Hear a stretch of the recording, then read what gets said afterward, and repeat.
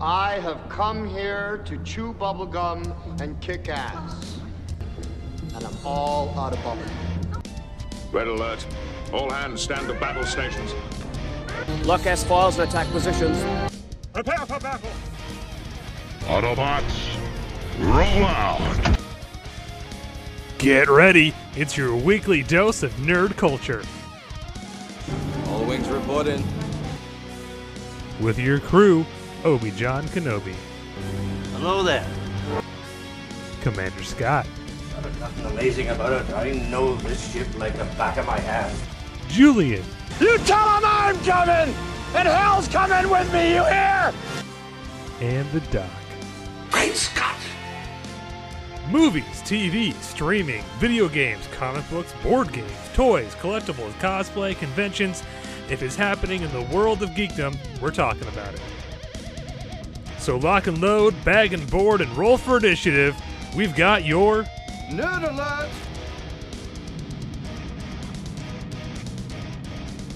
Hello there, it's Obi-Wan Kenobi, your favorite host in all of podcasting, and welcome to an all-new Nerd Alert.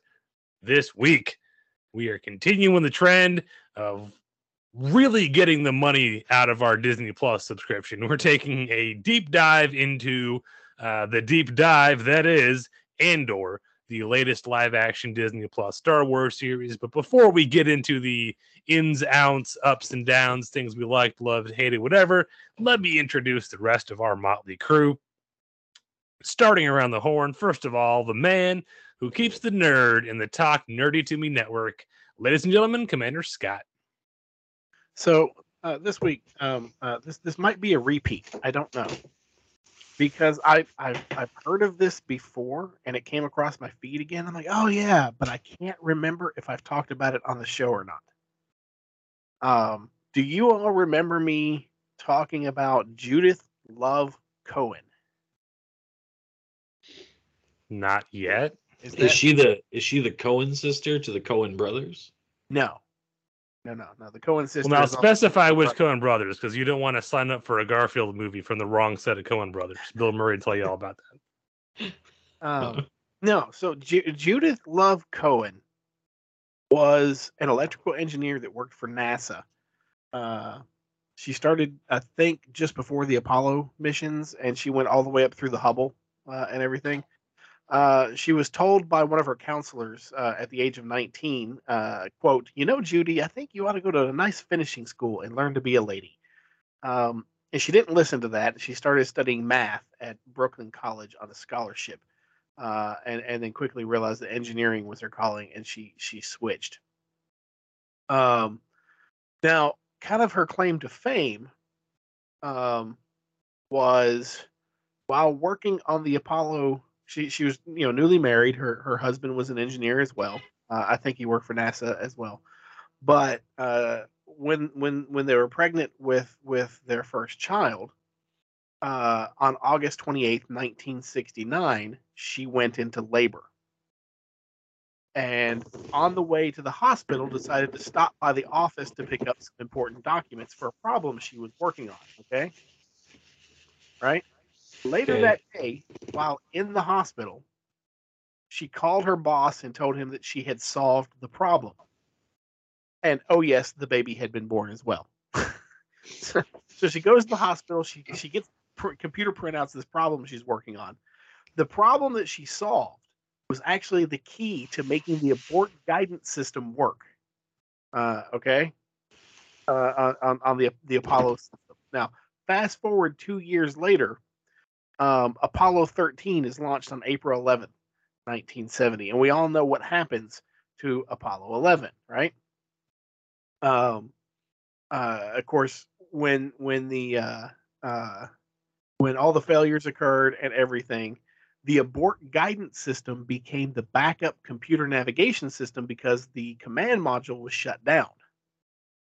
Okay, so the primary guidance system had failed, and they used the system that she made work while in the hospital, in labor and giving birth, to get them home. So literally, they owe their lives to this lady who solved this problem while giving birth. And to put a topper on this, her son was born, and her son is known today as Jack Black. Really? Yep. The apple doth fall from. Well, they say if you have a tough problem you're working on, going and doing something menial like pushing the kid out can really take your mind off things. Yes. Yes. Yes. The fact that it's Black. Jack Black. Yeah, Jack Black's mother. Jesus.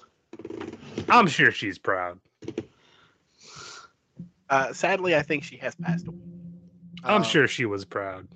And there was somewhere in the source material that I have here, there was a quote from, I think, Jack's older brother for the obituary that I thought was funny. I'm just trying to find it again. Oh yeah. Nope, that's not it. All right. Anyway, I can't find it right now. It was somewhere buried in this article here that I was pulling data from, but that's all right. So, All right. Well, there you go. Now you all know Jack Black's mom was a NASA genius. Yep. I can't wait till he plays his own mother in her biopic. Wow, Jack Black was her fourth kid. Sorry. Okay. Anyway. Finishing out our terrible trio, ladies and gentlemen, joining us from somewhere in time and space, perhaps via a large blue police call box, it's the Doc. I'm gonna steal a page from Scott's book. Did you know that they launched the Orion capsule, which is the capsule that's supposed to re-land men on the moon? Mm-hmm. In the Artemis mission, it was Artemis 1. And it was designed to test the capsule, the Orion capsule, and what its capabilities and everything. Did you guys know this? I did actually. This is not an 80s or 90s catchphrase, Jay. I'm confused. Just bear with me, John. Did you know that though? That's did I know doing? What? That they launched this Artemis 1. Okay, yes. Oh, and the Orion capsule. You just told us, yes. Right. But did you know that it's actually a crewed mission? It's a crew. Well, I don't know what kind of humor it's into, but it's a crew of one man. I didn't know if you knew that. Scott, did you know that? Did you know that it was a crew of one man? I did not know it was a manned mission. I thought it was out there being controlled remotely. Oh no, it's a crew. It's a crew of one man, and only one man and one man alone was man enough, brave enough, bold enough, mullet ponytailed enough to take on this mission. You better cut to your punchline. This is a long walk off a short pier. Clearly, you're setting something up. It's Latino John Voight in space. Ah. Do we have any audio from Latino John Voight in space? Yeah. They were live streaming at one point. So they did. It was when he was going past the moon. All right, it was when he was going past the moon. Here it is. Ready? The moon. Don't look directly into its eyes. It'll haunt you forever.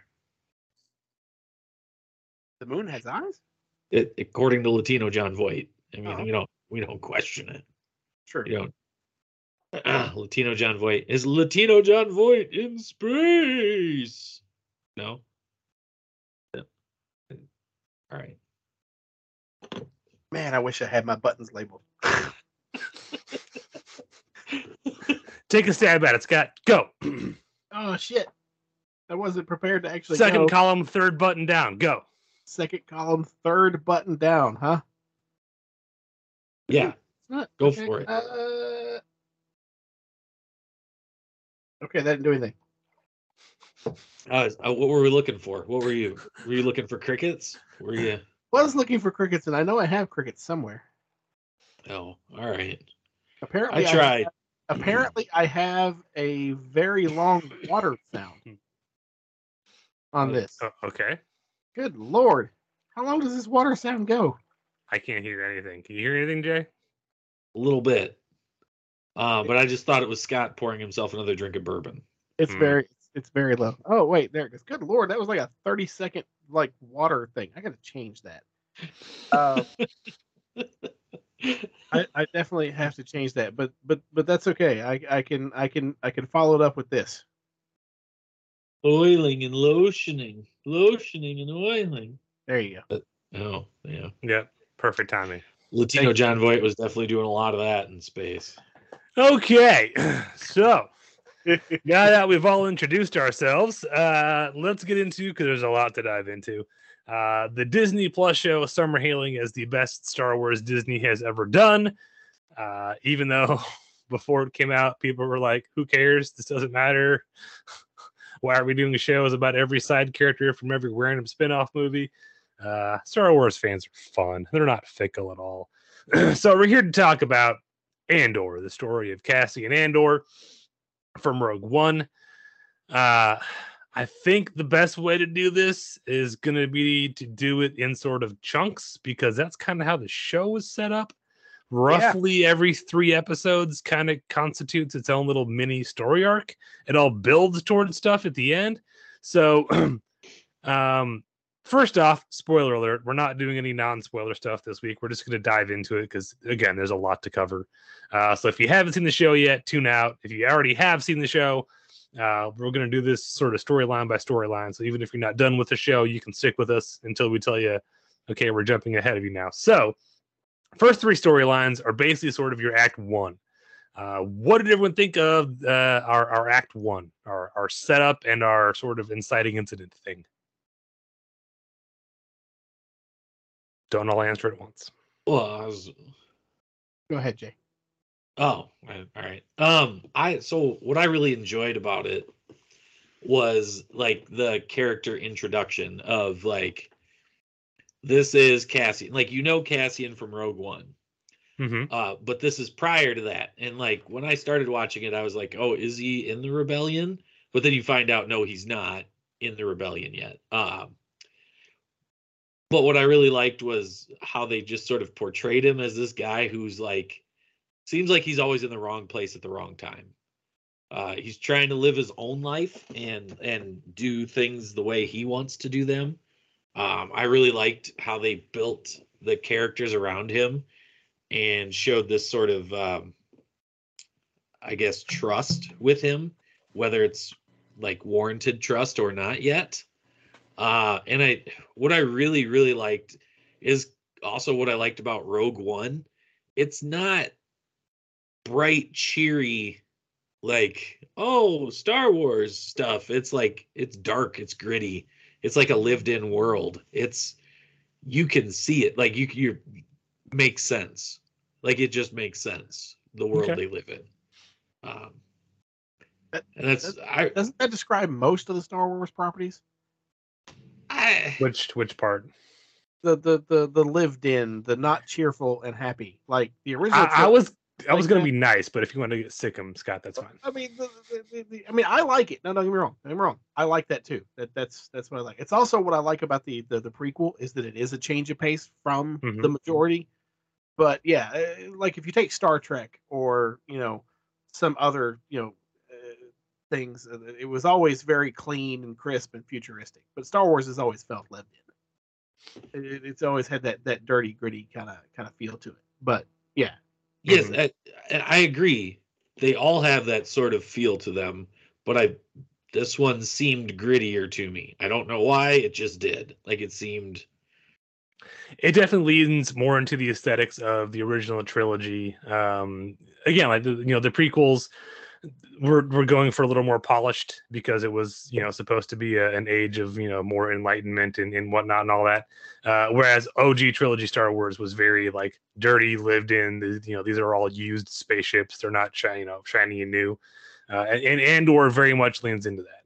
And and overall, and I don't mean to get into like overall feelings, but the entire show really focuses not so much on just showing things like for real and gritty, but even when we get to planets where they could kind of be indulgent and be like, oh look, it's all crisp and shiny, like we do go to Coruscant at a certain point, other than one character who's always in Imperial offices, we see like the common man's view of these planets. Like when we get to Coruscant, it's not all shiny like it is in the prequels. We see like sort of dingy corridors, and if you don't live at the top of every tower, you don't get much of a view, and you're kind of cramped living spaces. Like, so even when we get to some of those planets where they could kind of be a little more indulgent, they try to do it from like, okay, well, here's a perspective of like the middle class living on Coruscant.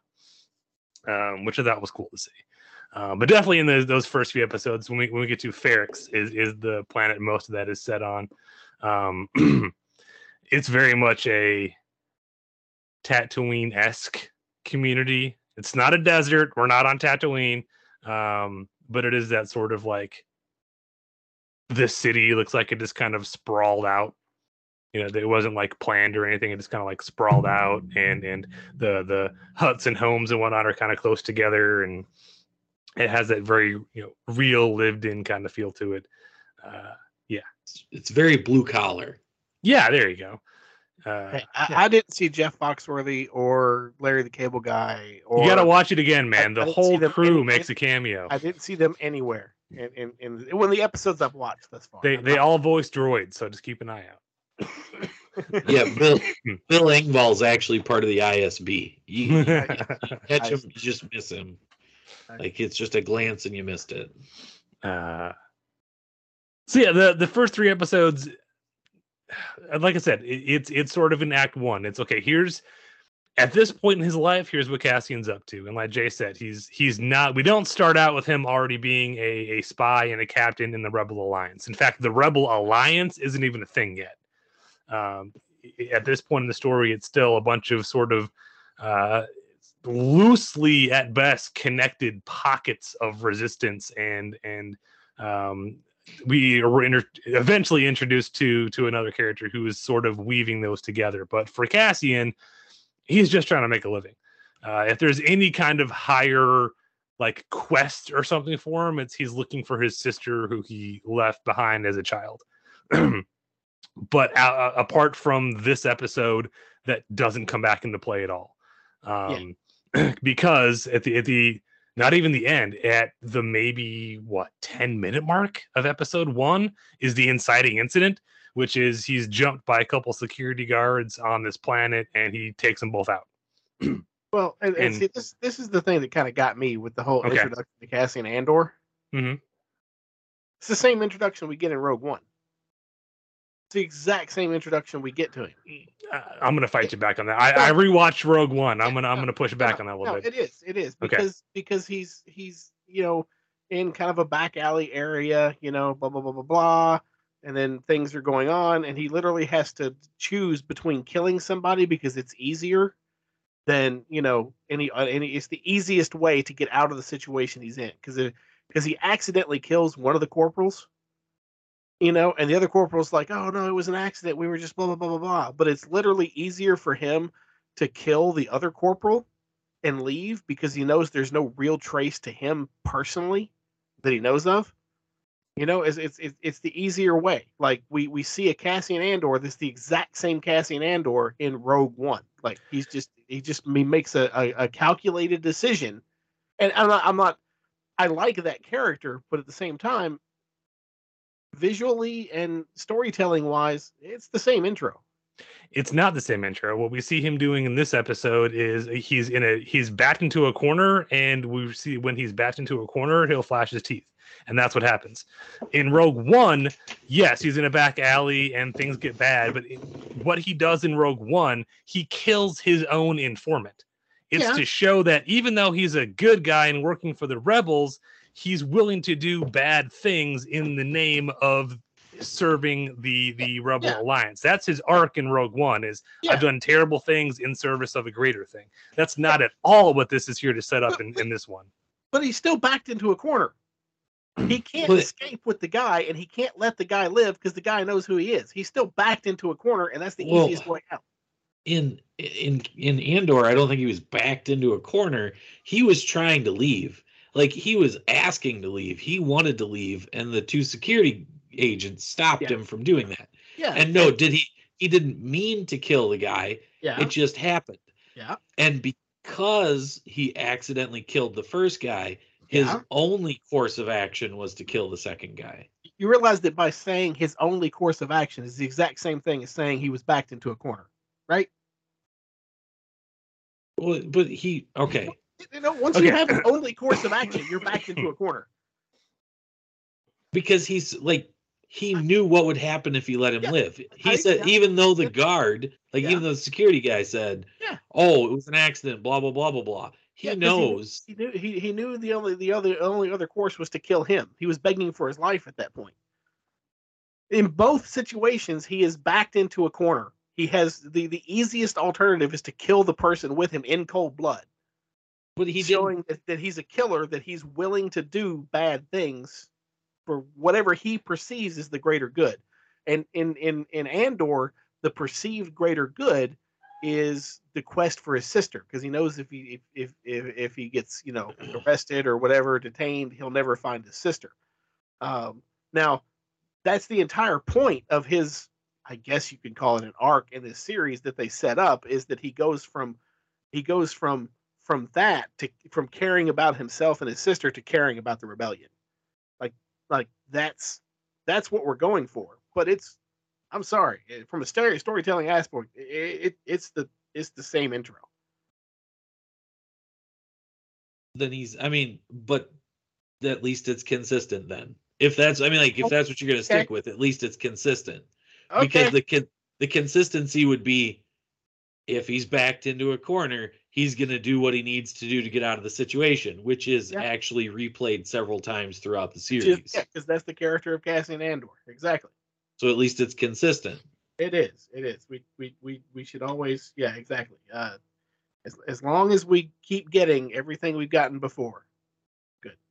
He's still growing as a character. Okay. We're going to move on because there's a lot more to cover. But needless to say, that inciting incident of killing 2 corpos on the planet is what sets him on. The rest of this arc is him trying to set up an alibi, evade getting caught, and get the hell off Ferrix. Which takes us to his supporting cast, whose names I did not write down, sorry. We meet his mother, we meet his ex-girlfriend, we meet his best buddy, we meet some people in Ferrix that he's friends with. We see that one guy who owns I think it's a scrap shop. Also has a radio hidden in the tower, and is his best buddy Binks, who also runs a scrap shop. Well, the whole planet is scrap. Apparently. Ferrix's big thing is that it is a scrap planet. Yeah. But also, here's the thing. You introduce this whole cast of characters that, after episode 2, you don't see them again till episode 7 or 8. No, they come back in before then. They do? Mm-hmm. Yeah, they're around. I didn't see them. We cut back to them. I forget exactly which episode. Yeah, we... I'll give you this, Scott. It is one thing I do have as kind of a knock against the series when watching it the first time. You don't cut back to him very often, but we do cut back to him occasionally. Yeah. It does kind of diminish on my first viewing of the show, because they dropped all 3 episodes day 1, and I watched all 3 in one sitting. After that, it was 1 episode a week. Yeah. So by the time we actually finished it, it had been a month and a half since we really spent a good chunk of time with some of those characters. Yeah. And I don't want to spoil anything because Scott hasn't quite finished it yet. But there are some minor characters, some tertiary characters that I forgot even existed until they pop up in the final episode. I'm like, wait, who's that? Did we meet them before? So on rewatch, I was like, oh, I get who that is now. Okay. Yeah. Well, so first of all, I'm not gonna lie. I am gonna have some negative things to say about this show. That's fine. But it's not all negative. There are aspects of the show that I do like, but this first story arc, this first 3 episodes that kind of is an act 1 and everything, I didn't really care for a lot. Now, like I said, they're setting up. I do have some nitpicks with this show, but they're setting up he's looking for his sister. Going into it, once again, Not to rehash it, but he is pretty much the Cassian Andor we know. It's just what he cares about is different. But one thing I really disliked was the whole flashbacks to when he's a kid. Like every time they flashed back, I'm like, I don't care. I don't give a shit. Just give me Cassian Andor now. Like literally, there's a scene where the kids, when they flash back, we get like a minute and a half of the kids just watching a ship crash. That's all they do. They just watch a ship crash. I don't think we need to spend that much time on that. It just killed me. And they're all speaking a language that there's no. And this is something with Star Wars. This is something with Star Wars that I've always liked. Is they have droids and they have aliens that don't speak basic. Mm-hmm. Right? Always. It's always been. Mm-hmm. And I love that. But like Trek and stuff gets around it with universal translators. That's cool. Other sci-fi shows get around it with something that makes them hear. But in Star Wars, we've got multiple people and races and stuff. But there's always a basic speaking character that they're talking to or is around that can basically restate what they said as part of their response, which gives us a contextual clue as to what's going on. With the kids, nope, it's just all weird language. That you can try to figure out what they're doing, but my first watch through, I literally thought my subtitles weren't working because I was like, surely we're not having this much screen time where I'm not supposed to understand anything. Yeah. I'm not gonna lie, I briefly got Star Wars Holiday Special PTSD. But again, on a second watch through, when I knew those sections were coming, the important information is there visually. I'll say in general, this whole first 3-episode arc could have been condensed. Yes. And I think, look, Tony Gilroy did a great job with the series as a whole. But I feel like this was 12 episodes and we probably could have done it in like 9. Because yes, it's cool to let scenes play out and give things time. And hey, more Star Wars is always great. But like I said, when I watched the first 3 episodes and people were asking about it, I was like, don't watch just one episode. Watch the first 3 all together because they're really one really, really long episode.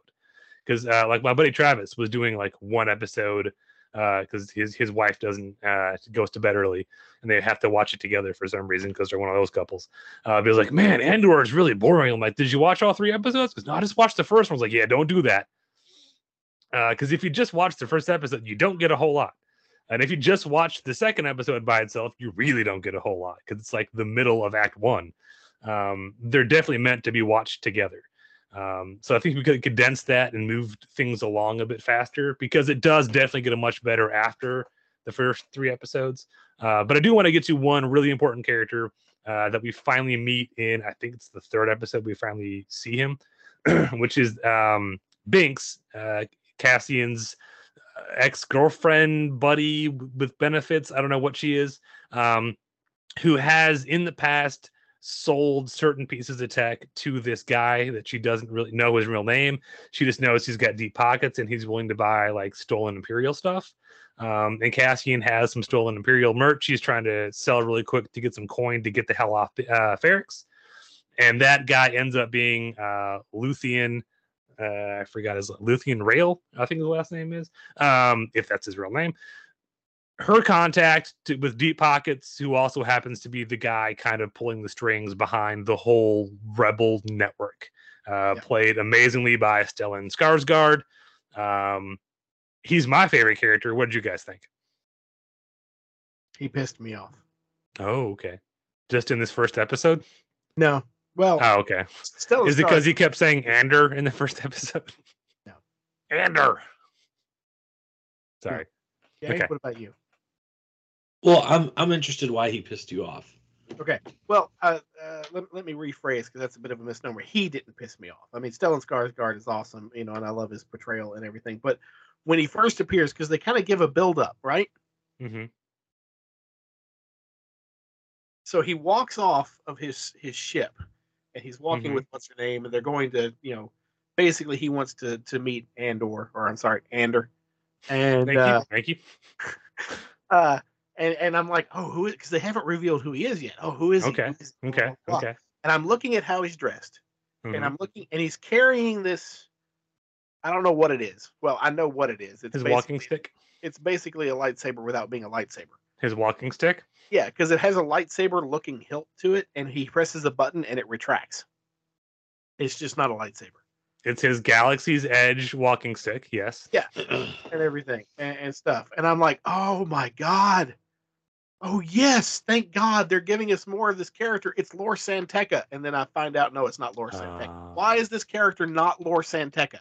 Well, hold on. Pin in that. Okay. Maybe it is.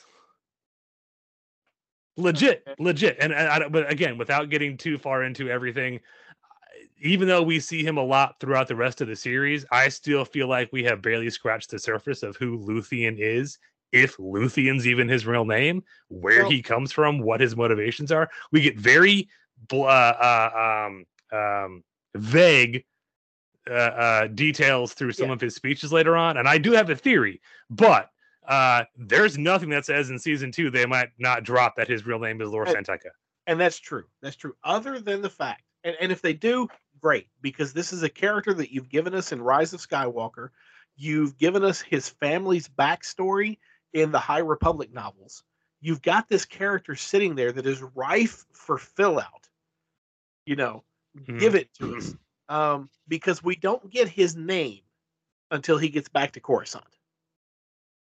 Right? No one refers to him by name until we get I don't think anyone on Ferrix knows his name. No, he's just called the Buyer. That's just what he's known as. And that's cool. Which means that his name on Coruscant could be an alias. I can give you that.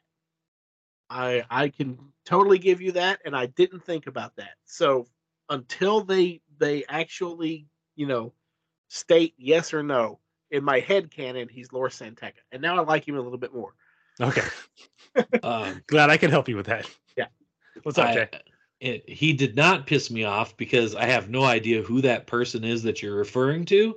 So there's no reason for me to be pissed off about it. Yeah. Okay.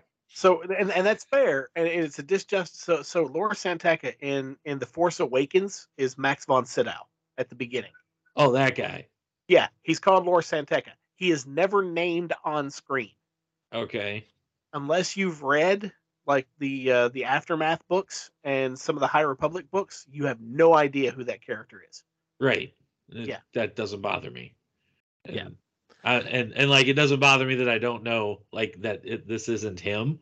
Mm-hmm. Because what I like is that there's a guy, the whole idea of him, and I'm jumping ahead into other things, but the fact that he is centralized on Coruscant, can have connections with senators, is going around, like, gallivanting around the galaxy, setting up these rebel blocks, like helping these rebel cells, connections with these rebel leaders, and all under the guise of, like, I'm going to collect things that I sell in my store.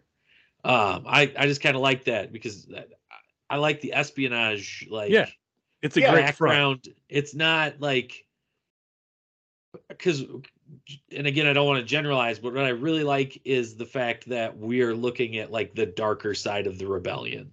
Like, because we've got Star Wars Rebels, which is great at setting up the rebellion, but it's a lighthearted kid show. Kids show. It's a kid show. Yeah, this one gets a little more dark. Yeah, this is like we're gonna do shit for real. It's like taking the beginnings of Rogue One, like all the things that you see at the start of Rogue One with, like, that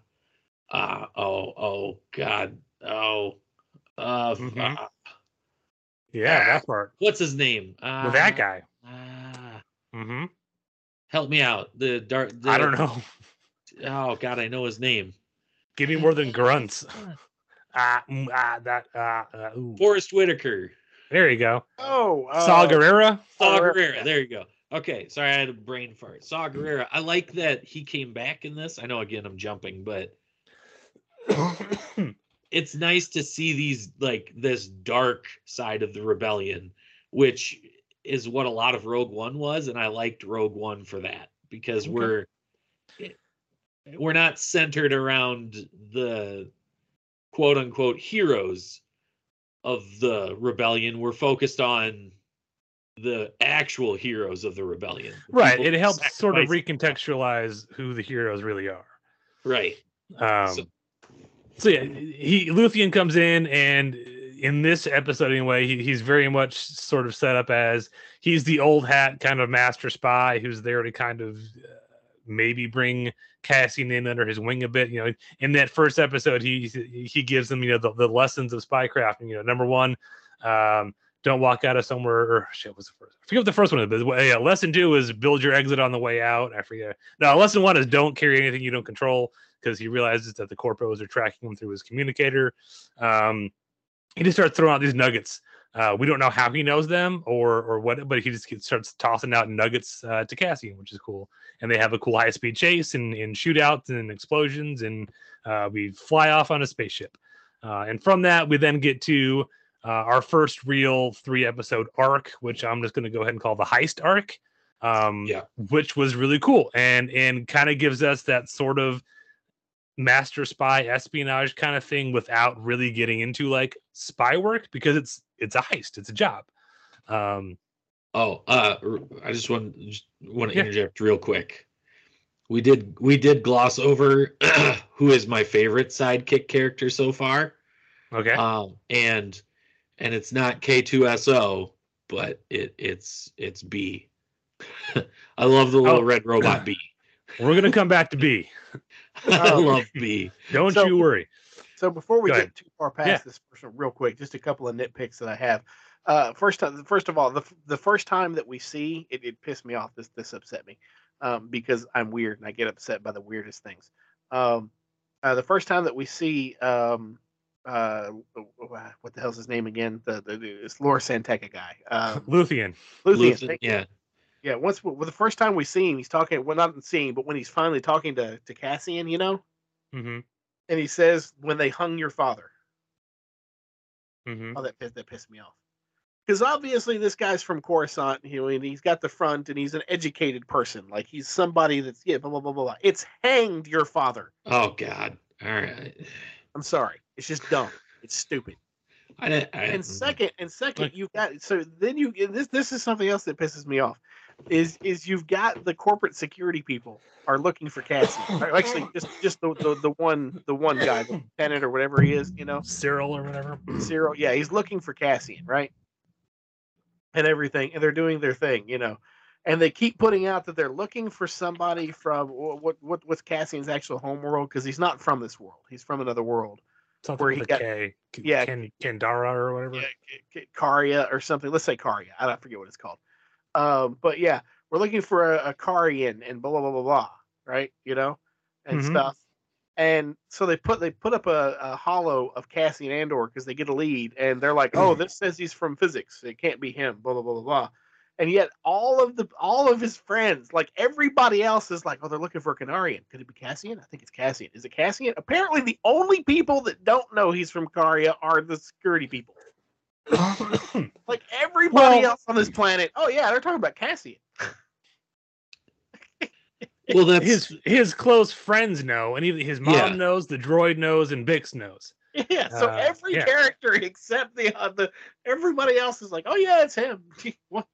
Well, yeah, you would tell your close friends where you're from. You wouldn't tell a random guard on a planet you've only been to once where you're from.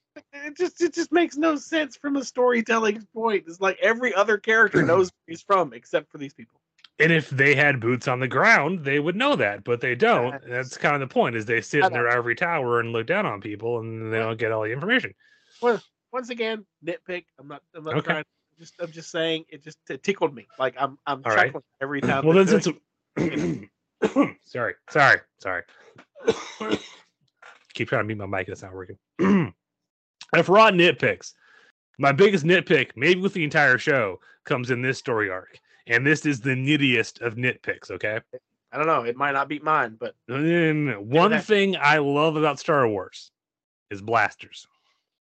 And one thing I particularly love about blasters in the Star Wars universe is because going back to OG Star Wars, A New Hope, whatever you want to call it, because it was cheaper back then to take surplus World War II munitions and just throw crap on them and call it a blaster. That's what all the blasters in the original Star Wars universe are. They're real firearms that they threw, machine gun muzzles and a rifle scope and whatever else, junk on it to make them look like blasters. And that's a blaster, which one gives them a sense of realism. They're cool. And two, gives them an exotic kind of quality. Because like, Han Solo, the most famous blaster in Star Wars, the DL-44, is a Mauser C96 with I forget what kind of machine gun muzzle flash and a rifle scope and some Greeblies thrown on it. Bam, blaster. And it's like the most iconic blaster in science fiction. I love that aesthetic in Star Wars. I loved that, just like in Rogue One, because Rogue One did the same thing with like Jyn Erso's blasters based on a Luger, and Cassian's is a super cut down M4, I think. They took that idea and they fucked it up. Well, because in this episode, hold on, we get AK-47s that are clearly just fucking AK-47s. Oh yeah. They made no effort to cover them up at all. Just, there's an AK-47. I guess we have those in space now. Yeah, I mean, even in Mandalorian, Mando's pistols are based off of real world pistols, but they have other bits put on them. Exactly. Yeah. No, this is just we took the most iconic weapon silhouette in history. And anyone who doesn't know anything about guns can recognize an AK-47 because it's that iconic silhouette. There's billions of them out there in the world. We didn't even attempt to cover them up. It still has the big banana magazine on it and the huge front sight. We didn't make any attempt to cover it up. It's an AK-47. And that pisses me off every time they come up on screen. Okay, Actually, John, you're wrong. Oh, it's not an AK-47. It's a TK-421. No, Jay, that's a stormtrooper on the Death Star. Oh no, sorry. They're holding stormtroopers? Are your comms not working, Jay? TK-421. Something wrong with your helmet? Why aren't you at your post? TK-421. That was the one. That's what they're holding. J.K. Simmons? What? Is it a J.K. Simmons? Is that what it's called, Jay? Yeah, Scott, they all have stormtroopers that just go T.J.K. Simmons? Mm-hmm. Like they slap the stormtrooper on the ass and it goes pew. Gotcha. No, sorry. That is my biggest nitpick. It drove me nuts. Every time those came up on screen, I was just taken out of my immersiveness of Star Wars. Like, I hate that. So, yeah. Okay, there's my nitpick. But the heist storyline, I think in general, was a very good storyline. Yeah.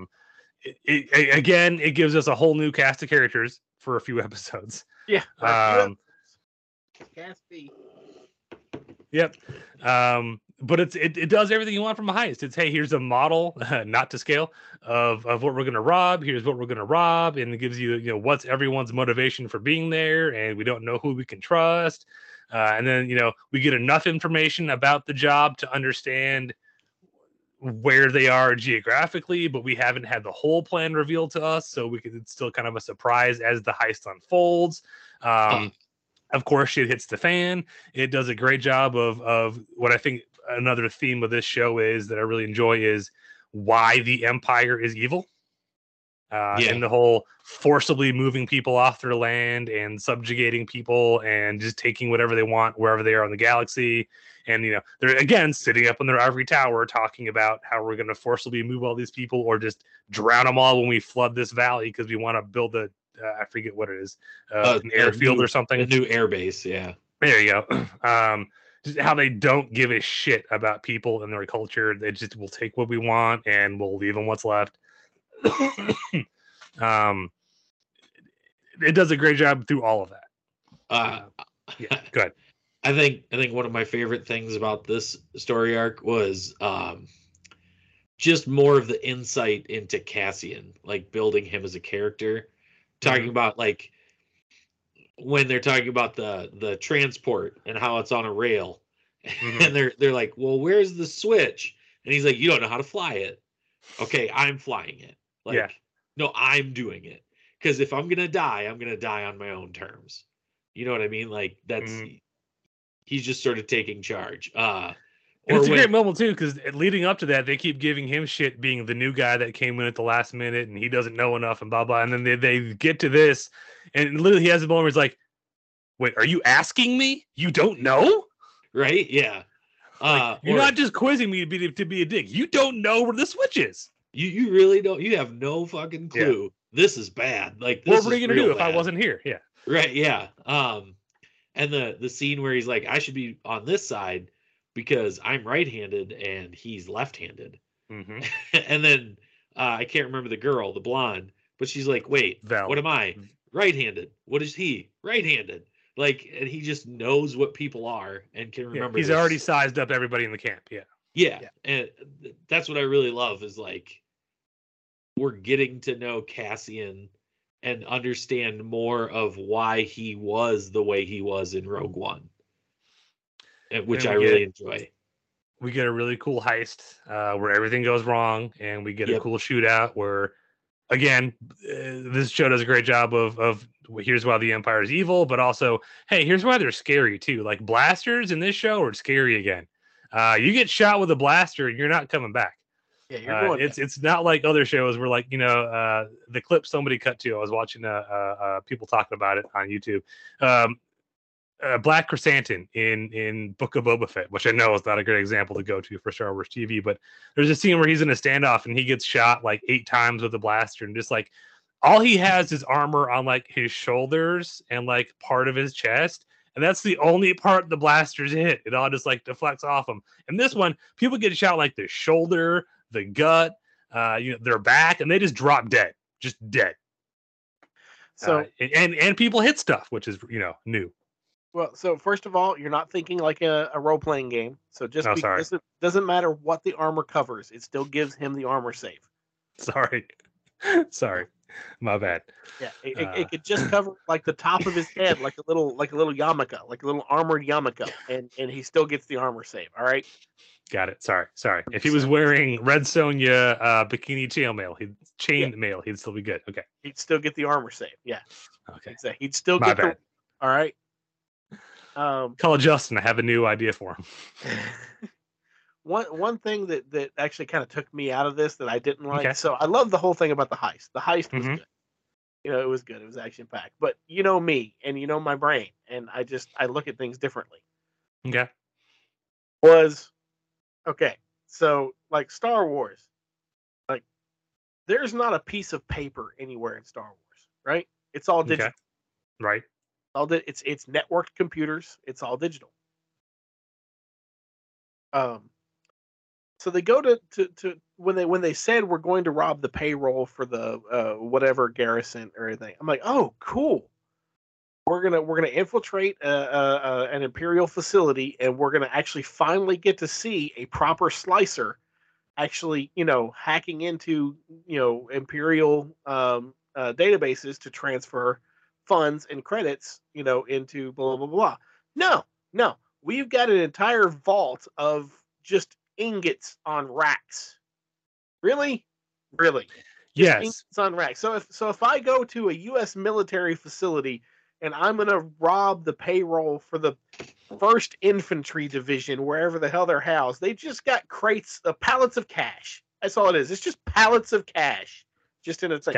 No, this should have been a digital crime. Scott. It should have been digital. First of all, that would have been boring to watch because hacking is boring to watch on screen. Go watch Hackers. No. Second, you're thinking too sci-fi. Remember, this is Star Wars. It says it's sci-fi, but really, it's a Western. Scott, it's a train heist. We're robbing the gold from the bank. I get that. So the entire visual aesthetic of this is, hey, look, we're robbing Fort Knox, but we're doing it Star Wars style. But still, to me, it took me out of it because I'm like, well, this is just impractical as shit. How the hell are you going to distribute all that? Like, practically, how are you going to distribute all that to an entire sector? We're going to melt it all down once we escape the Pinkerton men and oh, sorry. Yeah. That was in a Western again. It was annoying. You could have still had the same shootout. You could have still had the same exit with the the whatever the hell that was, the transport and everything. You could have still had your same exit vector, but just give me a proper Star Wars slicer on screen doing what they do. Make this a digital crime. That's what this should have been. It did not need the visual of just tons, literally tons of ingots. But once again, how do you distribute that across an entire sector? How do you do it? Well, This has been Scott, nitpicking with Scott. this might have been the heist that then forced the Empire to stop hoarding all of its money in one safe house for an entire sector. And this was no. I'm just like, to me it worked. I liked it because it ups the stakes. What stakes? What stakes got up? What Yeah, stakes? how What's Scott? been different? How are you going to kill off the manifesto kid if you don't have a dolly full of ingots to slam into him? I don't know. Have Right. him get shot. You got blaster fire going all over the place. No, he Yeah, has to be have him- physically have him- crushed by the weight of the money he just Exactly. stole. See, it's Have him- symbolism. Yeah, have him just catch a blaster to the stomach.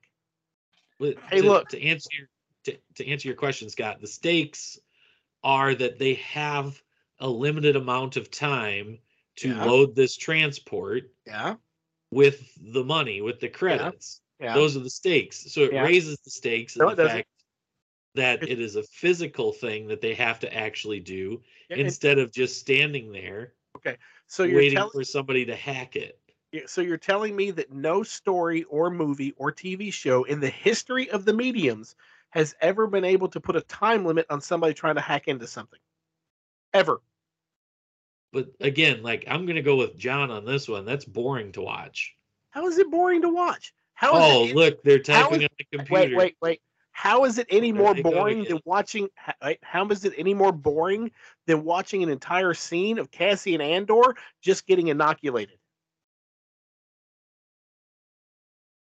Because literally, there's a scene where he's with the people and he's talking to the lady and she's working on his arm and she pulls out this thing and he's like, "Wait, what's that?" It's like, "Oh, it's just an inoculation." There's no other story point to that other than Cassian Andor gets inoculated. But that wasn't an entire There was an entire scene. scene. That was an It entire was scene. like a moment. It was a scene. It was a full scene. There was nothing before. There was nothing. It was after. a scene, but the heist is a sequence, so it's different. But Heist is anyway, a we're gonna move sequence, on. yeah. We're moving on. We have more to cover.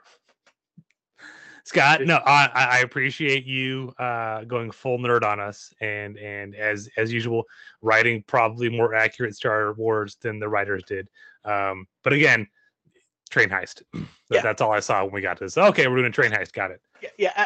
At the outside, I still enjoyed it. Don't get me wrong. I still enjoyed it. It's just I saw the visual of all the ingots, and I'm like, really, seriously. Oh, okay. All right. So heist comes to an end, and there's one more moment I think we need to talk about before we leave this arc behind, and that's when we learn the true motivations of Skeen, Oh yeah. who was essentially the mirror character to Andor. Up until this point, they kind of butt heads a bit, but you get the sense of they're butting heads because they're kind of cut from the same cloth, and maybe they could be buddies after this. And then we learned that no, all the stuff Skeen was talking about was bullshit. He's just in it for the money. Yeah, I'm a rebel, but it's me against the world. And when he starts trying to tempt Cassian to, hey, let's just take the money and run. It's the first time you see a bit of that spark of Cassian having a sense of a higher purpose. Of I was hired to do a job. I'm taking my cut. I'm leaving you the rest. And you know, if he was just in it for the money, him and Skeen could have done it, and then he could have double crossed Skeen, and you know, but he's not that kind of person. No. As much as he may like to think he's just kind of out there for himself, or he only cares about his family, it's the first inkling of he does care about a larger cause outside of himself. Well, he has a larger he has a code of ethics. Yes.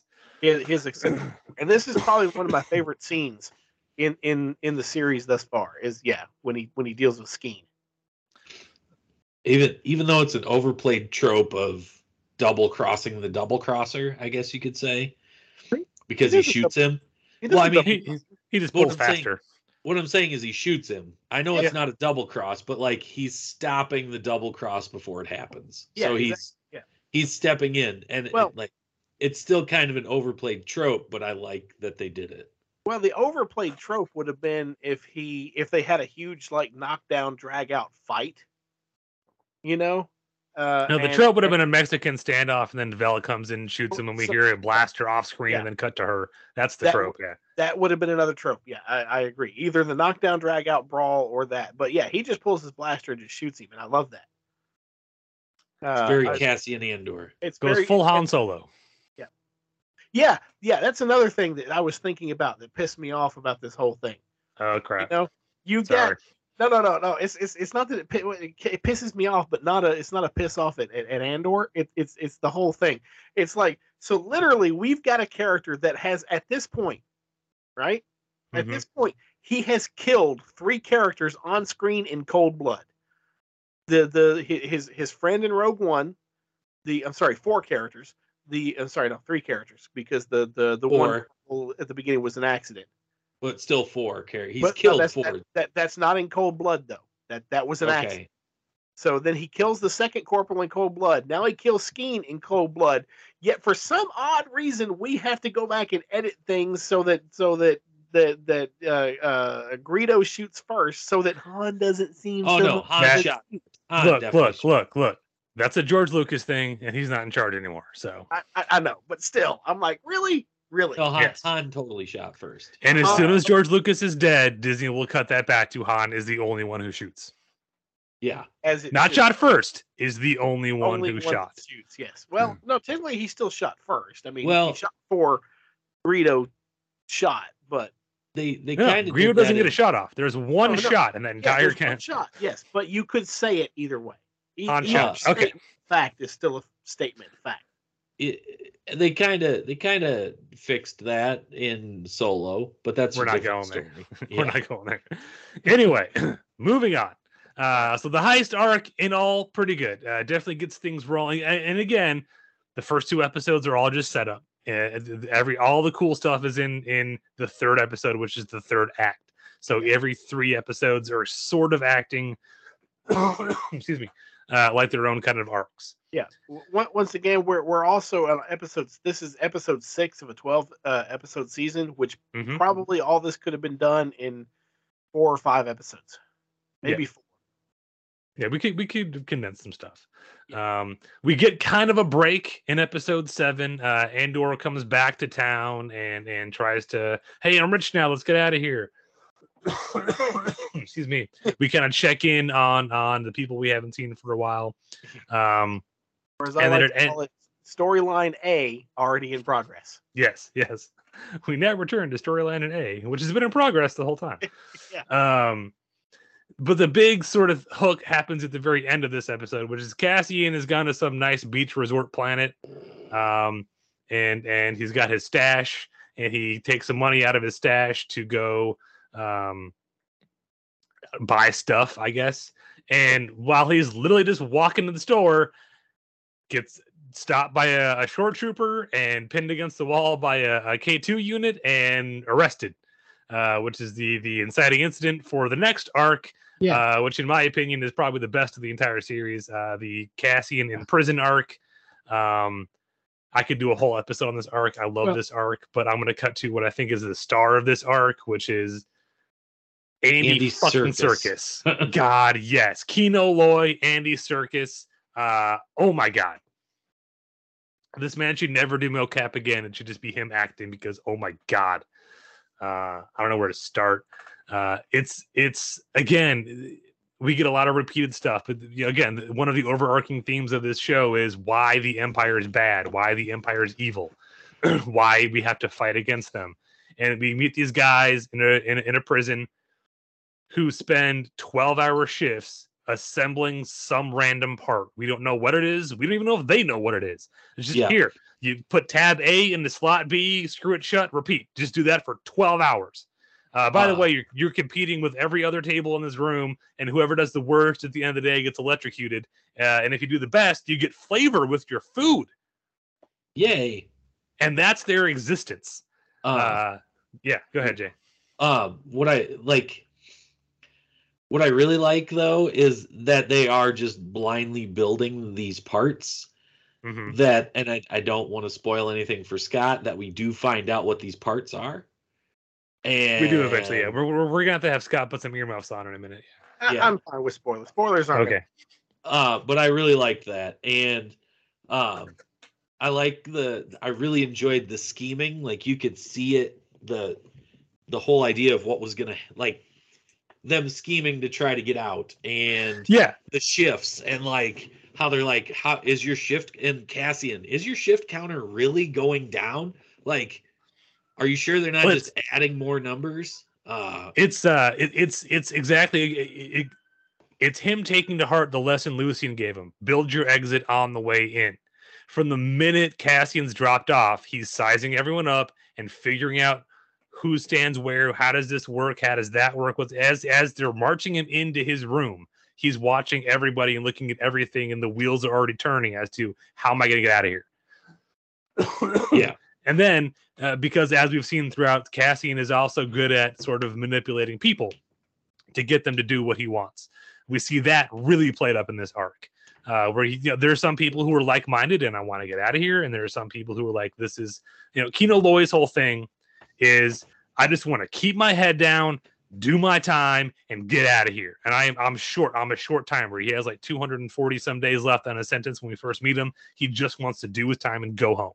Until you find out what happened on floor 2. Well, yeah, not just that, but it's so even before we get to that, people are asking him, the inmates are asking Andor, what is everyone saying on the outside about the, whatever it is, the POD law or whatever? And he's like, what are you guys talking about? We, the audience, have seen behind the scenes the ISB, this whole scheme of just reevaluating, quote unquote, every prisoner's sentence, which we come to find out when we get to the prison means they just arbitrarily doubled everyone's sentence overnight. That's sort of like pin number one that Andor can kind of use. And then, like Jay said, the big sort of thing is what happened on the second floor. Well, when we find, go ahead. Yeah, go ahead. Sorry, we're getting into the meat of this second story, and there's some stuff that I kind of want to cover from just episode 7 real quick. Okay. Are they nitpicks? That I really love. These aren't nitpicks. Oh. These are things that I love. Like episode 7, I think is probably maybe my favorite episode. Okay. In the series thus far. Okay. Because it's dealing with the fallout from the heist and everything. Mm-hmm. Mm-hmm. Okay. But we get the character. So first of all, you two and then like 2 or 3 other people keep telling me, they're like, oh, what have you seen up to? What have you seen up to? Because for some odd reason, nobody wanted to spoil for me that Andy Serkis was coming into this. Oh no, that's not what I didn't. I know you don't. But you're both like, oh, Andy Serkis. Now he's a great actor. I love Andy Serkis, but I don't know why Andy Serkis being into this would be a spoiler for anything. I don't know. Yeah, because I don't know. Once again, it's other people. It's not you two. They're like, oh, I don't want to tell you. Oh, so you've seen Andy Serkis? Okay, yeah, I've seen Andy Serkis. He's an actor. He's a good actor, but he's not playing a known character. What the hell is that going to spoil for me if you tell me he's in the series? Is he playing a known character? Is this where Snoke comes from? No, it's not. No, it's not. No, it's fucking not. Sorry, just playing a character. Anyway, I just wanted to squash that while we're here. Go ahead. Yeah, but what kills me is, and this is what I love about season 7 is everybody glosses over Wolf Yularen, Colonel Yularen. Like Colonel Yularen is in this. No, I noticed. I knew that. I was like, oh shit, that's Colonel Yularen. Like, yeah, and you know who Colonel Yularen is, right? Yes, he's the. Was he not the captain or of the ship that Anakin was on when the 501st? Yes, so it's Captain Yularen. Yes, so this is Anakin's captain, and also he's in New Hope. He's on the Death Star. Yes. I'm like, oh wow, Yularen is here. That's just cool as shit. Like that. So seeing him, I liked, but I love the fact that in this episode, in episode 7, I love the fact that kind of over from this point forward, we're getting that whole ISB kind of antagonist, like the ISB is in there. I love seeing. Yeah, we haven't talked about that much at all yet. Yeah. I love seeing the ISB. Mm-hmm. We also, I love everything about it. I was gonna say, sorry, go ahead, Scott. Like this is my favorite part. Like the Mon Mothma ISB stuff, by far to me, is more entertaining than any of the stuff with Cassian Andor in this next story arc. Well, I was sorry. Go ahead, Scott. No, go ahead. Go ahead. I was just gonna say that that's another thing we haven't talked about really is Mon Mothma. Because I really enjoy her characterization in this series and like the buildup of her and you seeing like everything that she's doing still in the Senate, in the Imperial Senate, trying to be that voice of reason in the Senate, but behind the scenes she knows that whatever she does in the Senate isn't going to work, and that she is a quote unquote separatist that is what's leading to the Rebel Alliance. Yeah. Well, and so you bring up two good points. One is, so she's doing all this stuff publicly in the Senate, but the public rabble rousing, the light rabble rousing that she's doing is a cover. Yeah. Because she knows it's not going to lead to anything, but she has to keep up that appearance so they don't think that she's a full-on rebel. And she loves the idea of the Rebel Alliance. But at this point, the reality of it, like still kind of hits against her grain. Like she's not the full-on military leader that we see in Return of the Jedi. Right, she's not there yet. We have not yet had the rousing speech in Rebels of her broadcasting, her intentions to everybody. So I'm enjoying. In all honesty, throughout this entire story arc of the prison breaks, because he gets sent to prison and we're going through the prison stuff, and the entire time it's like 3 episodes. I'm watching it going, okay, when's the other shoe going to drop? When are we going to find out that Cassian let himself get captured because he has an ulterior motive? No, apparently he didn't. Apparently he just got sent to prison. Yeah. And not even for stealing an Imperial payroll, just because he was literally in the wrong spot at the wrong time. Yeah, exactly. And if you really pay attention, that seed is planted several episodes earlier when they talk about in the ISB that they're I forget her name, the blonde lady who works at ISB. Her detention rates are up, and good job, and we might be sending you more work. And then in the next episode, we hear about I think it's after the heist.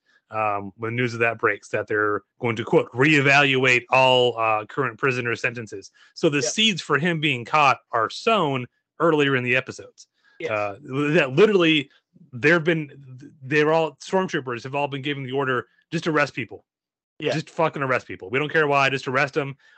Sentences are now automatically jumped to category whatever. So he literally, because Cassian's in the wrong spot at the wrong time, he gets a 6-year sentence for just walking in front of a stormtrooper.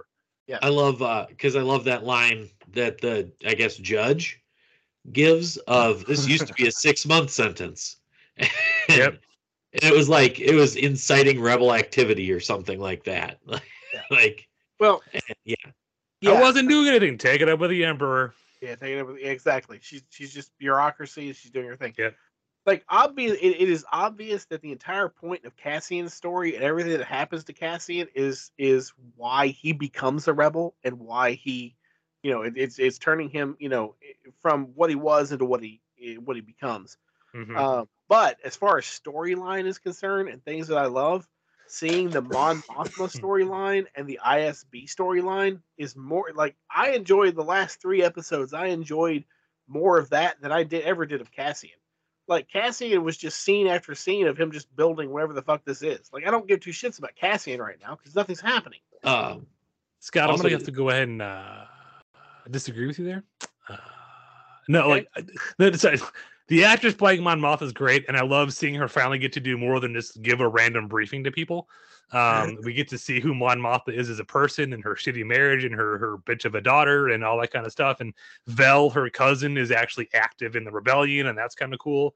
But for me, her arc is very, very, very, very, very stretched out. Her arc amounts to I'm funding the rebellion, and the Empire is going to catch on to my finances, and how do I hide it? And we stretched that over like 6 episodes. Yeah, I mean, you're not wrong, but I'm still I'm personally I'm enjoying that part of the story more than Cassian's story. I never needed to know her husband is a dick who has a gambling problem. I never needed to know her daughter is into arranged marriages. I don't. Her cousin being more active in the rebellion. Okay, that's interesting. That could maybe push her towards where we know she'll end up. But most of her arc, I'm like, okay, that ate up screen time. Cool. Sorry, Jay, I didn't mean to step on your feet. No, what was I going to say? Is this where we get Luthen's speech? No. Okay. We can. So anyway, Kino Loy, prison break happens. We see again, while the Empire's terrible, it's using prisoners as slave labor. And they learn that, a guy who was supposedly released showed up the next day on a different floor, and all hell broke loose, and they killed everybody on the floor to shut him up about it. Yeah. You get a couple of really cool speeches. You get Kino and Andor arguing because Andor is plotting an escape, and Kino's like, forget it. You get a great line from Cassian where they're arguing about this, and Kino says, they killed 100 men on the second floor. That's power to me. And Andor says, power doesn't panic.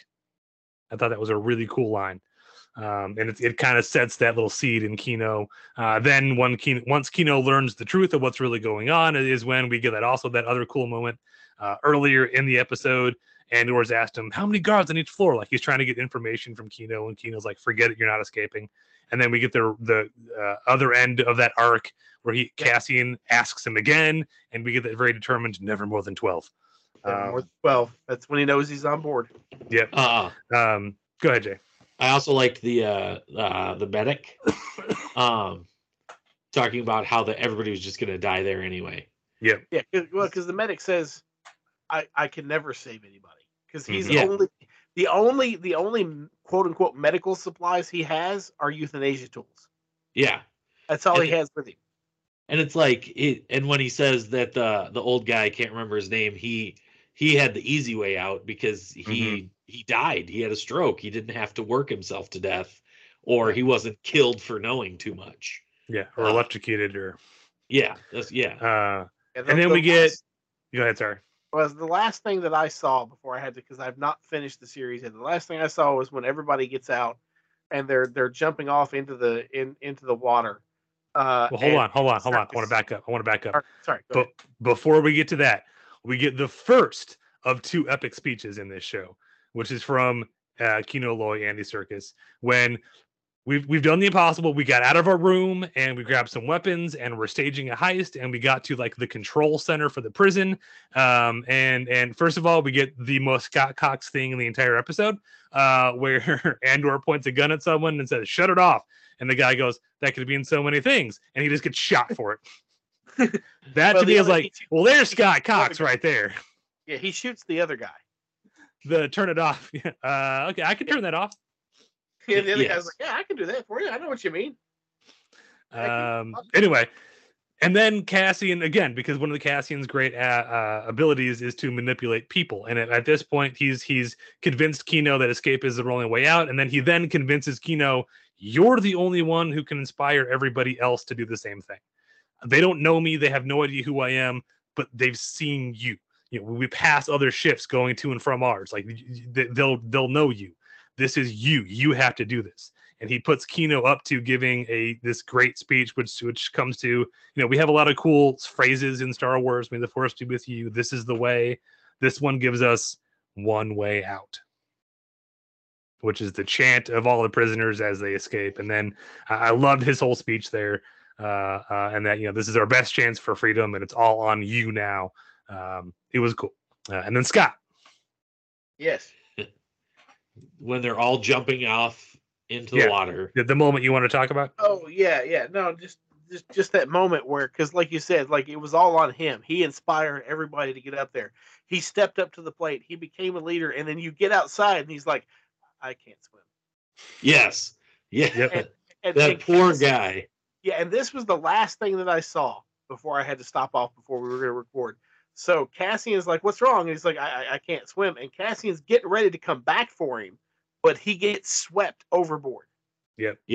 And then you pull back to that long shot where everybody's swimming away. That's the last thing that I've seen. And I've got about 20 minutes left in that episode. Okay. I thought that was the end of that episode. It is not. Oh. No, Jay, you're right, because the next 20 minutes is the greatest speech in this entire show. Right? Was that what I thought that's when it was, but I wasn't sure. Because this episode is maybe the greatest episode of the entire series. So Scott, I apologize because we're gonna butcher a great speech for you. Nice. We get cut back to Luthien meeting one of his contacts in the ISB. He's talking about he doesn't know if he wants to do this role anymore and he wants out, but he's going to give Luthien a bunch of useful information and that's sort of his parting gift. And it kind of hits ahead where, Luthien's, you can't leave now. You can't leave now.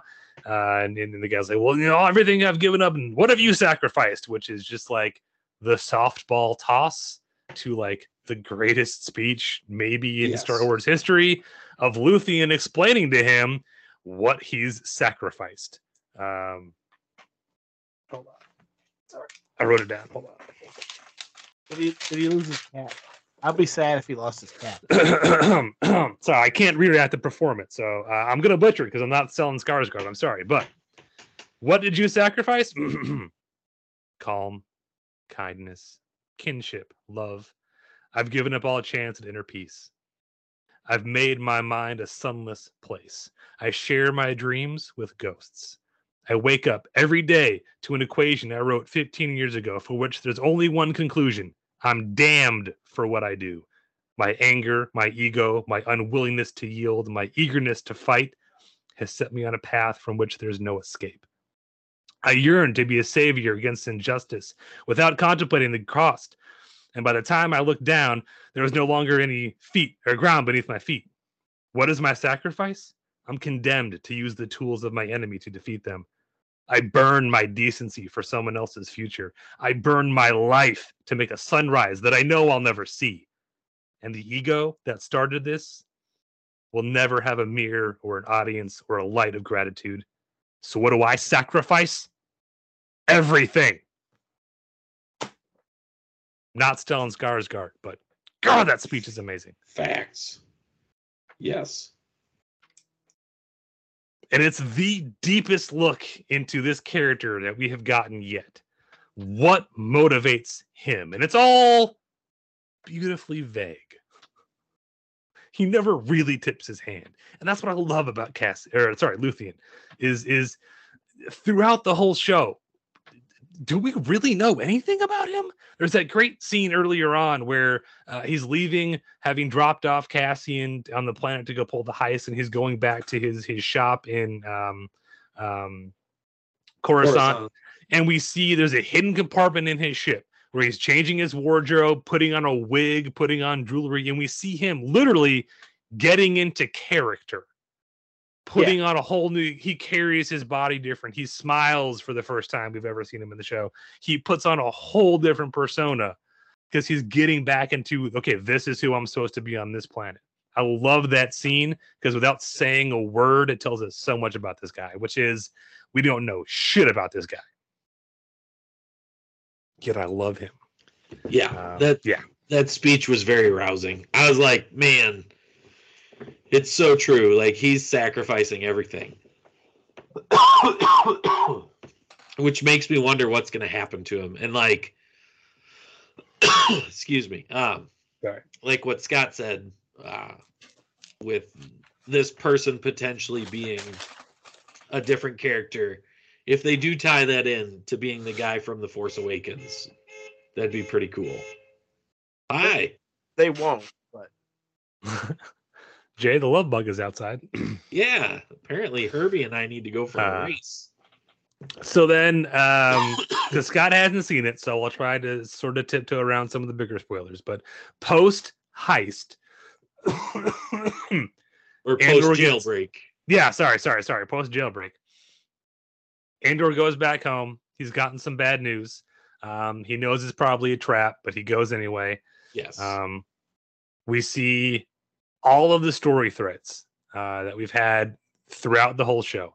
Andor and the ISB lady and Cyril or whatever the guy, the disgraced company guard who's now sort of working for whatever, and him and his captain come back because they've somehow gotten a beat on Andor.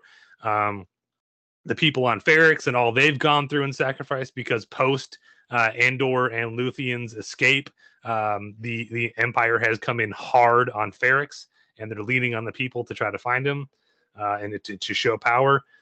And it all comes to a head with this sort of like Louisiana, New Orleans style funeral thing where you know it's a funeral march, but there's a band and people are dressed up, and like everyone in town is walking through town until we hit the hotel that the ISB is taken over as their headquarters.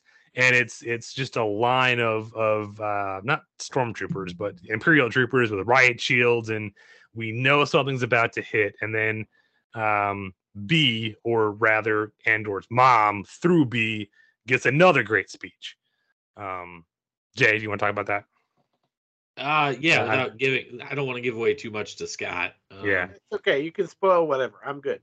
That was yet another rousing speech of, like, to me, what would have made it better is if, like, Rage Against the Machine would. I know it's not very Star Wars, but like if Rage Against the Machine just started playing at the end of that. No, that would be Abrams Star Trek, sir.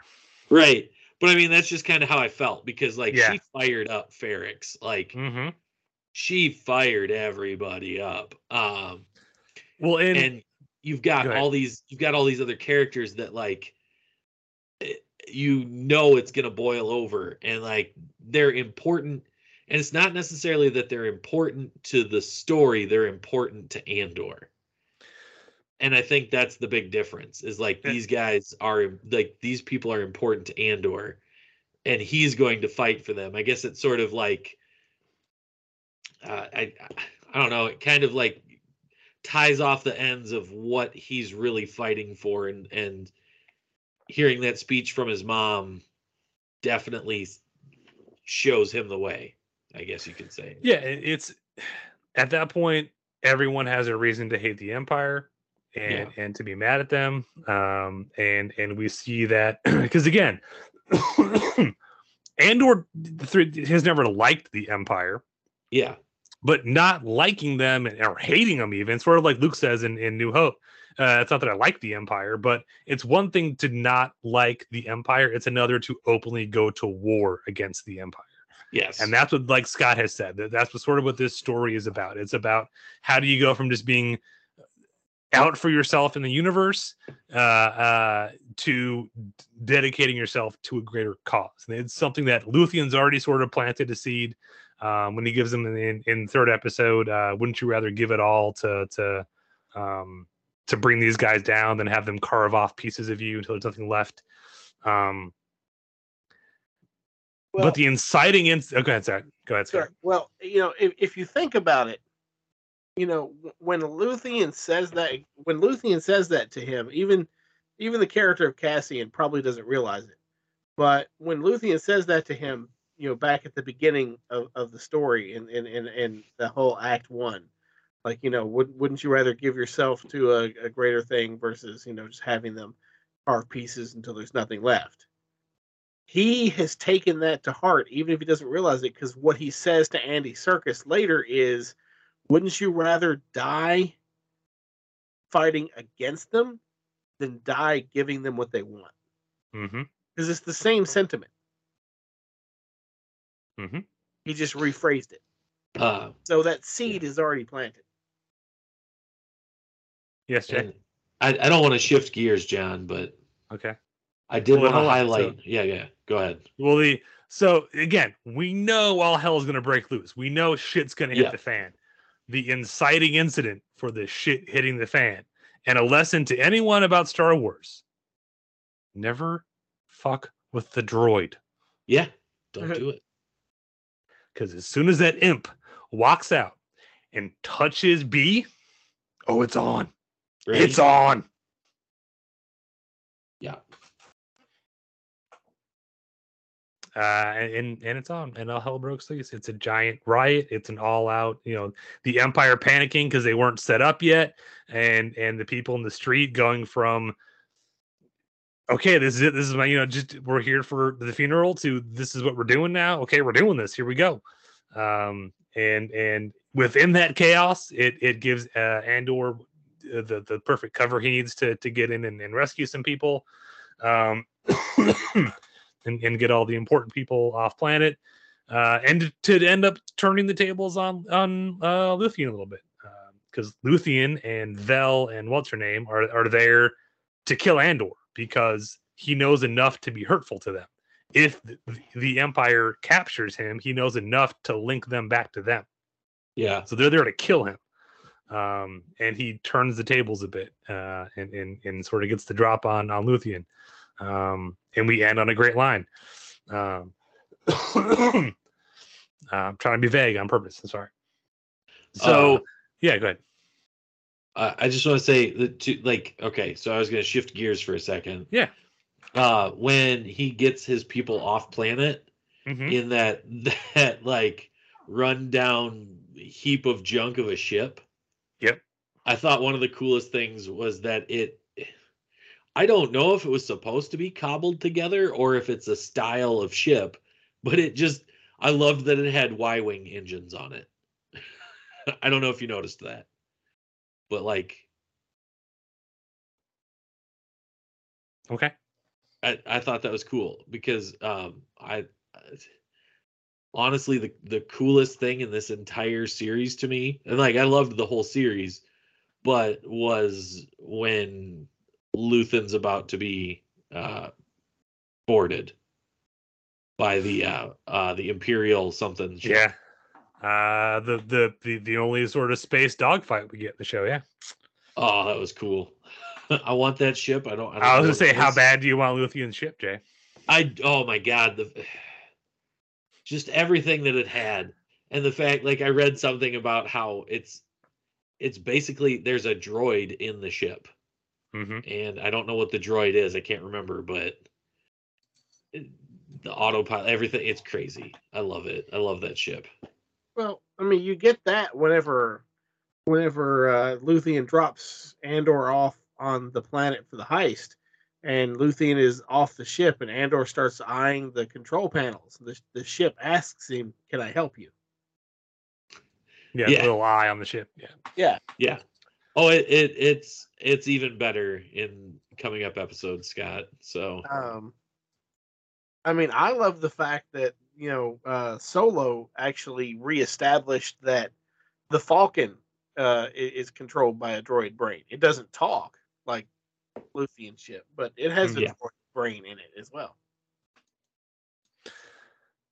Yeah, Luthien's ship, like the man himself, full of secrets. Yes. Yes. What a great scene. Yeah. When pushed, the man has planned for everything. So that's sort of again, without getting too spoiler for the end of the show. In general, what do everybody think? Are we happy with this? Are we excited for this? Well, I'll be the first to admit that when information of it first dropped that they were making an Andor show, I was one of the first people to be like, why? I don't understand why. And then I started watching it, and I was like, you know what? This I really enjoy. I really, really did enjoy Andor because of the fact that we're kind of pulling back the curtain on the rebellion a little bit, seeing more of what makes it tick in not such a children's story Rebels sort of way. And don't get me wrong, Rebels is great television. It's a kid's show, but they definitely had adults in mind too when they made that show. And I love that, but I like the dark side of the rebellion and getting to see that. And it changed my mind about this show, and I really, really liked it. Scott, what do you enjoy of what you've seen so far? Well, like I said, so first of all, I like parts of Andor. I like the Mon Mothma ISB kind of aspects of it more than I like the Cassian stuff. Because to me that's the intrigue. Like Cassian's not been pulled into the spy thing yet. All we're getting with Cassian is his change of motivation and why the Empire is bad and stuff. And so when it comes to story, I'm enjoying the ISB, Mon Mothma, Luthien stuff more than I am the Cassian stuff. Overall, it's good. I'm fine with it. I think it could have been condensed a little bit. I agree. Like I feel there's parts that are just wow. Why? Because like at the beginning, I'm looking for my sister. Yeah, fuck the sister. We don't need the sister anymore. Here's stuff from my childhood, which is only to serve to show us that his mother isn't his mother, but somebody who rescued him. Like after that, like we never come back to it yet that I've seen. I've got two and a half episodes left. Spoilers, we don't. Yeah, see, once again, there's a lot of stuff. I watched it all through the first time when it aired, and then I watched everything again the other day. And I'll be honest, that first arc is full of plot holes, or not plot hole, but plot points that go nowhere in the rest of the series. Yeah, in my opinion, it's not necessary. You could have condensed and been fine. I agree. I do want to say though the one thing, and yeah, I'm just gonna say that the one thing that I really also enjoyed about this is that there was not a single Force user or lightsaber or Jedi anywhere in the series. Oh, is there? Interesting, Jay. So far that I know. Because Luthien's a Jedi, by the way. I don't know if I told you. Luthien is 1000% a Jedi in hiding. Should I present you with some evidence? Okay. Jay, you're getting really quiet on me, buddy. That's fine. I don't. You don't have to present me with evidence. I don't care until he actually uses the Force or has a lightsaber. I'm not worried about it. Oh, he has a lightsaber. Scott already pointed out. It's his cane. He's hiding in plain sight, just like Luthien's hiding in plain sight. He hands a kyber crystal to Andor in an episode. His shop is full of Jedi artifacts that are supposed to be illegal at this point in time, including Jedi and Sith holocrons in the back room. He makes comments about how long he's been fighting this fight. He's been fighting the Empire since before it was the Empire, because he's a Jedi. Okay. And he's not dumb enough to be openly using the Force, because that would give him away. He's condemned to use the tools of his enemies to defeat them. He tells us this. That's fine. But until he pulls out a lightsaber and is actually a Jedi, I'm not worried about it. Okay. Well, then, season 2, we know what's happening. It's already filming right now. The original plan has changed a bit. Originally, they were going to do 5 seasons, and each season would be a year leading up to Rogue One. I'm very glad they scrapped that idea. So season 2 will be it. And apparently, they're doing a series of 3-episode arcs, 4 3-episode arcs, each jumping ahead 1 year between each other. The last 3-episode arc will lead directly into Rogue One. We know that's what we know already. That being said, what story arcs would we like to see from season 2? How he gets K2SO. Well, obviously, yeah. I just want K2SO at this point. I'm assuming that'll be the last arc. Yeah. I would like to see some tie-ins with Rebels, like live tie-ins. I don't need all the Rebels. I just want to point that out. I don't need all the characters from Rebels, but it would be interesting leading up to, because Ahsoka is getting her own show, right? Yeah. So it would be interesting to see like a live action Hera. Yes. I don't need anybody else, just like Hera and Chopper with the Hera, ghost. yeah. Well, we know from watching Rebels because again, they're the closer we get to Rogue One, the more Rebels and Andor are going to dovetail together because we're telling the story of the Rebel Alliance coming together. Like Jay said, we see Mon Mothma's turn in Rebels, so it would only make sense at some point if we're going to carry through the Mon Mothma storyline in one of these arcs, we'd bump into some of the Rebels characters. Yeah. Personally, if we bump into anything Rebels overlaid, I think we would see Ahsoka as Fulcrum. I could see a scene where we have Ahsoka as Fulcrum with Luthien and Mon Mothma and like all the sort of leadership of the Rebel Alliance, maybe a Bail Organa cameo, and Hera, and I could see something like that coming together because again, if we're going to follow that arc of turning this network of cells into the Rebel Alliance, that's a logical place to go. They'd be tight. Yeah. So, alrighty.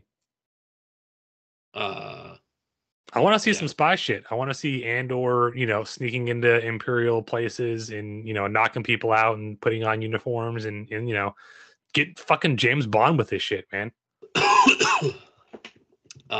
That's what I want to see. I want to see more of Luthen's ship. Yes, I need Ahsoka and Luthien to meet up with each other so they can talk about how they both missed the Jedi Order because they're Jedi together. Yep. I think, John, you're so Jedi-centric, you're searching for Jedi. I did not come up with this theory, Jay. I just happened to subscribe to it. You're just searching for him now. You're searching for every show. That's what you're searching for. You crave it. It's part like an addiction, John. It's your heroin. John, do we need an intervention? I think we need an intervention with you. And I'm holding a lightsaber. I'm fine. Part of me wanted to bring this up because I knew it would stick in your craw, Jay. And the other part of me, so okay. We're all good with where we want to see season 2 go. I don't want to because when I bring this point up, I think I'm gonna bring the show to a halt when I do this. Yeah, you are. Yeah. Okay. So Jay, you really enjoyed Andor. You like the story and the character and seeing the grittier side and the Rebel Alliance kind of being built and all that. You're a fan of the show, John. If you say anything about why should I care because he's dead, I'm not coming back on this show. So that's our show this week, folks. Thanks for listening. We hope you had a good time. Let us know, what did you think of Andor Season 1? What were your favorite parts? What are your nitpicks? What weapons weren't disguised enough for you? And what random characters in the background weren't given due credit? Or I forget what else got complained about. What did you think of the show? Let us know. Thanks for listening. This has been your weekly Nerd Alert. One way out, Jay. One way out.